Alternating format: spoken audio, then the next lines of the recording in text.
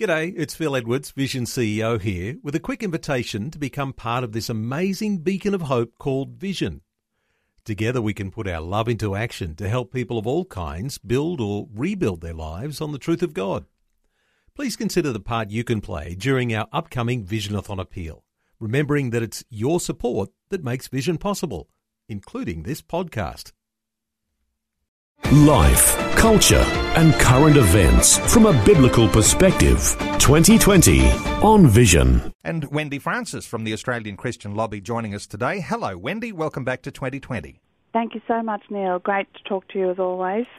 Well, Wendy, second week sitting for the Federal Parliament. Is there any sort of update, things that we ought to be looking at as the second week gets underway? Look, it's pretty tense down there at the moment in Canberra. I was in Canberra myself last week, and the Parliament is very tense.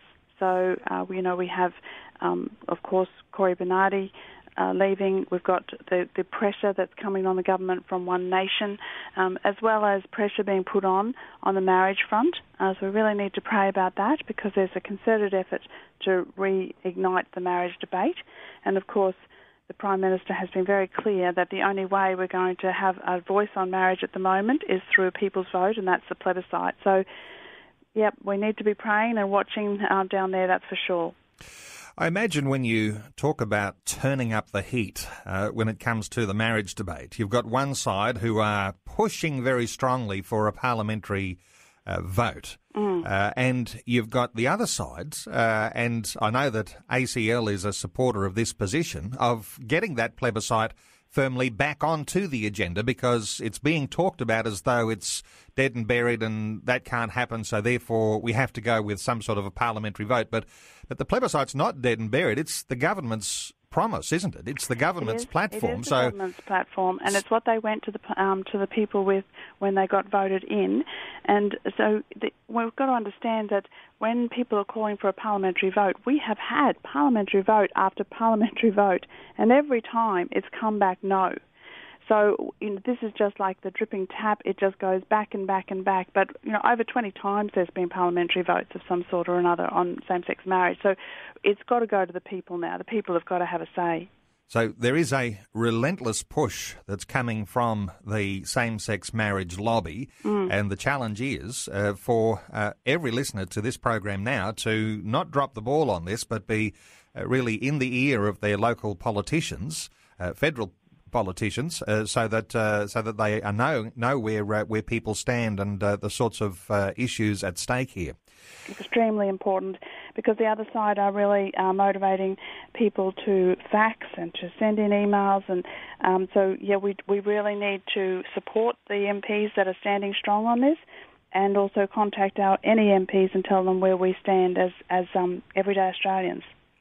Wendy, another issue on the agenda, and there was a significant March for Life in Brisbane on the weekend. It was on Saturday afternoon. I know that quite a bit of conversation here on this program last week talking about the importance of what's called the March for Life in Brisbane. You were there and one of the speakers at the rally at the end of the march. How do you just paint a picture for us? What did it look like on the day? I know that the heat was stifling. So paint us a picture. It was stifling, but the atmosphere there was actually electric. Thousands of people turned out. My conservative figure would be over 2,000, but many are quoting, and Cherished Life I've seen are quoting 4,000, and I wouldn't say that that's not right, but certainly over 2,000 people. The demographic was really interesting as well because it was across every demographic, but I would say a noticeably younger crowd, encouraged, I think, by the turnout in the US where they had banners saying we're the pro-life generation. So I feel as if that had an impact as well. But the march was just a very, very special time. Of course, Queensland has not had a real issue about abortion up till now because we've had quite strong abortion laws, but we've got two laws being pushed now by independent member Rob Pyne, and those bills are diabolical and would actually make Queensland the worst state in the country if they were passed. And so this has been an imperative to get people out. So despite it being 40 degrees and, not just hot as you get in other states, really, really like a sauna, people turned out in the thousands, and it was a really joyful and happy time. Let me just dwell on these bills for a few moments, known as the Pyne bills. And in Queensland, there's no upper house. No. So there's no house of review where a lower house might make a decision and then an upper house considers it, makes amendments, those sorts of things, and can even block things. In Queensland, there's no upper house. So when the Parliament in Queensland votes on this legislation, these bills that are introduced by Pyne, there is the likelihood that there could be change instantly. How do you see the significance of getting it right the first time in the Queensland Parliament? So important, because it's very hard to unwind bad legislation.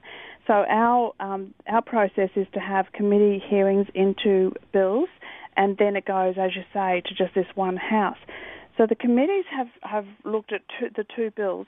The first bill came back and was the recommendation was that it fail, but the ALP voted to combine the two bills, and so they've actually kept the first bill alive despite the committee saying that it should fail. And so what we have now is a cognate bill of two different bills, both diabolical, both meaning that it would be okay to abort to birth for any reason, including sex selection and any other reason you can imagine. So very important that the politicians get this right the first time, because we've seen, and our listeners will remember that we've seen in other states where people have said, oh, well, we'll fix up some of the problems when we get to making amendments, and no amendments have actually gotten up. So this is really, really important, and value people's prayers. But if anybody lives in Queensland, value them still signing the petition that's still up until close of business today, and getting in touch with your MPs. That petition, is there a link on the ACL website? There is, and it's easy to find if you go to the Queensland Parliament website as well. But there is a link, and look, it's a huge petition at the moment. It's the second petition we've done because there's two bills. So combined, there's over 50,000 signatures on these bills, and it is a Queensland Parliament petition, so it's quite significant. We're not talking about a change.org petition here. And so very big. The current one, I think, is up over 28,000 signatures, so extremely important when it goes forward to be tabled in Parliament. So the tabling is to happen this week, and I think Friday was the day that was set down for the tabling of these bills, but there was suggestion that it could come forward to as early as tomorrow. So interesting timing with the close of that petition, some real importance on getting a signature on there. The Queensland Parliament, though, if you reflect on this for a moment, Wendy Francis, it's pretty tight. There's like a crossbench in the Queensland Parliament, but on this particular issue, the Queensland Premier, Anastasia Palaszczuk, is a supporter of the Pyne legislation, and the bills would not have been given the time in the Parliament without the government's support. So this is something that the Labor government in Queensland is interested to see pushed through. So that actually increases the importance of actually taking action, does it not? It does. The problem for the Premier is that the Labor platform, their position on abortion is to allow abortion, and they have a number of female politicians who are part of Emily's list. And so that is the problem for the Premier. The party themselves, and it's been interesting because there are a number of ALP members who really do not like this legislation. So the Premier has made it clear that she will allow a conscience vote, and I really believe and trust that there will be a number of parliamentarians on the Labor side who will take the opportunity to vote down these bills because they are truly diabolical. Now, let's move on to another issue. That one's important, pointing people to the ACL website where you can get a link for that petition to sign, and specifically important there for Queensland listeners to be involved in that process there. Last week, Wendy, you were on 2020 with us, and we were doing a program all about the 50 Shades Darker boycott and a call to boycott that film. It was launched last week, had its openings here in Australia. It promised to be quite a significantly popular film. I wonder if you've had much feedback coming to you as to the way that people are perceiving this movie, and your thoughts on the boycott and whether it's proceeding okay. Look, I think it's been very successful, because one of the lies that I think people believe is that I really don't have a right to comment on something unless I've actually seen it. And my strong recommendation to people is that that's actually just rubbish, because, and I say to people, you don't have to eat rat poison to know that it's bad for you. And it's obvious from all of the promotion of this movie that it is actually violence against women. It romanticizes domestic abuse. And so, we've been really calling people to make this position for themselves. But what it has done, as people have shared that they are not going to go and see this movie, they will not read the book, and they will not do anything about supporting the merchandise, then other people have sort of said, yeah, you know what, I think you're right. So there's been a growing movement, and it's been across ACL, also Collective Shout, and I know globally there's a call for people to recognise the mixed messages we're giving, particularly to our young girls, when on the one hand we're saying domestic violence is really bad and you shouldn't put up with it, and on the other hand we say that this movie is very romantic and something for Valentine's Day. It's a lie, and we need to name it as that. There's a test here, isn't there, for that inner character, the inner strength of the individual, and oftentimes we talk about whether that strength comes from ourselves or whether that is a God-given strength to be able to resist what might be a curiosity or a temptation.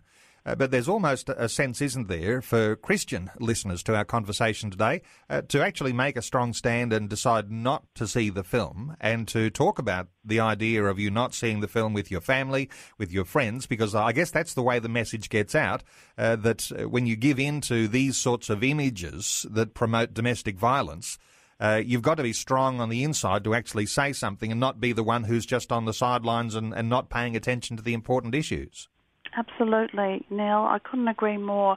What we take in is what we become and what we give out. And so every person, every human being is created in the image of God. And so there is that voice inside people saying, you know what, this is not right. But if Christians are not the ones to call it out and say this is why it's not right, and every human being deserves dignity, and this humiliation is totally against what God would want in a relationship, if Christians are not going to call that out, other people question that in a small voice, thinking, what, really? Is it really that bad? And so I think everybody has this inner sense of that is because of they're created in the image of God. Christians are the one who have the reason why we have that inner small voice, and we are responsible to actually tell people and speak it out.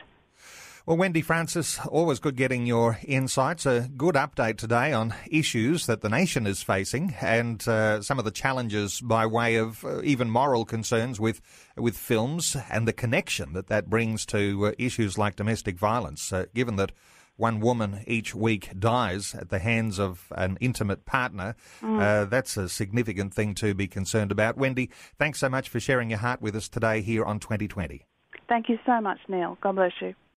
Before you go, thanks for listening. There's lots more great audio on demand, or you can listen to us live at visionradio.org.au. And remember, Vision is listener supported. Your donation, large or small, will help us continue connecting faith to life for hundreds of thousands of people across Australia and around the world. Learn more or donate today at visionradio.org.au.